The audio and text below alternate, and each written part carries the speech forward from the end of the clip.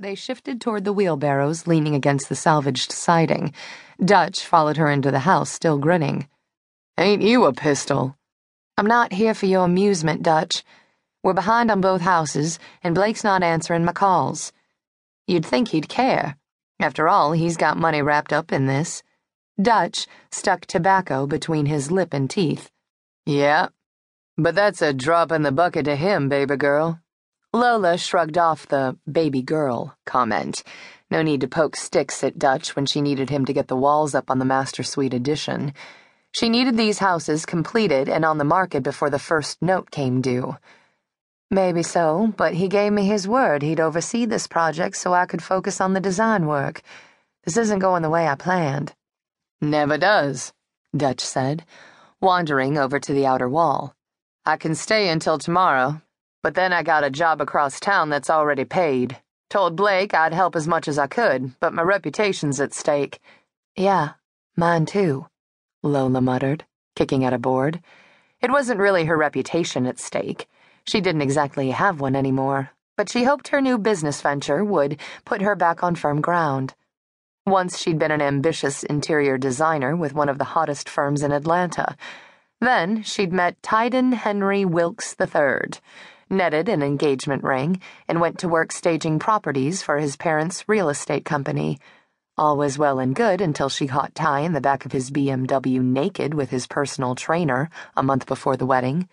Her primrose path had been strewn with thorns, leading to her current status, an unemployed 25-year-old fighting like hell to prove she could come back from being a dumbass. Her older brother, former builder and current golf bum, had promised to help her flip the two houses in which she'd sunk the last of her savings.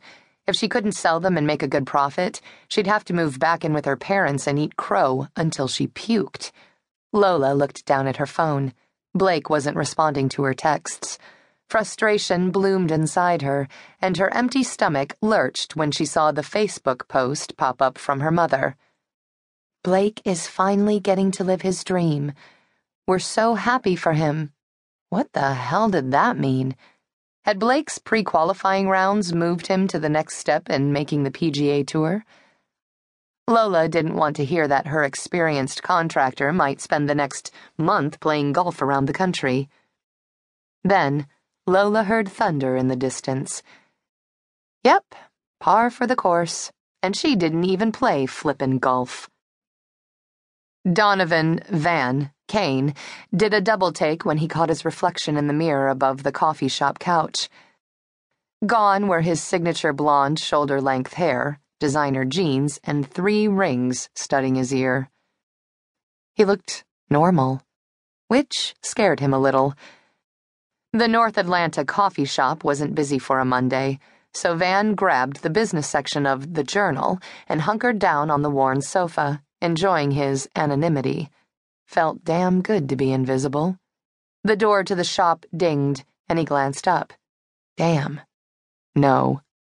Damn.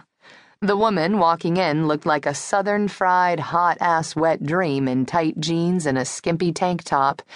Inky dark hair fell against tanned shoulders, and those breasts sitting high in the black bra visible through the thin tank made desire shoot straight to his groin.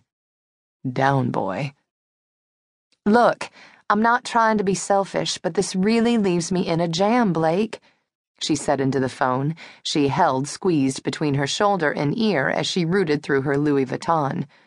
"What am I going to do? All my capital is tied up in this." He lowered the paper a fraction. She wore work boots. Somehow, the look was frickin' hot. "Sure. Where am I going to find a contractor on such short notice? And how in the hell can I afford him?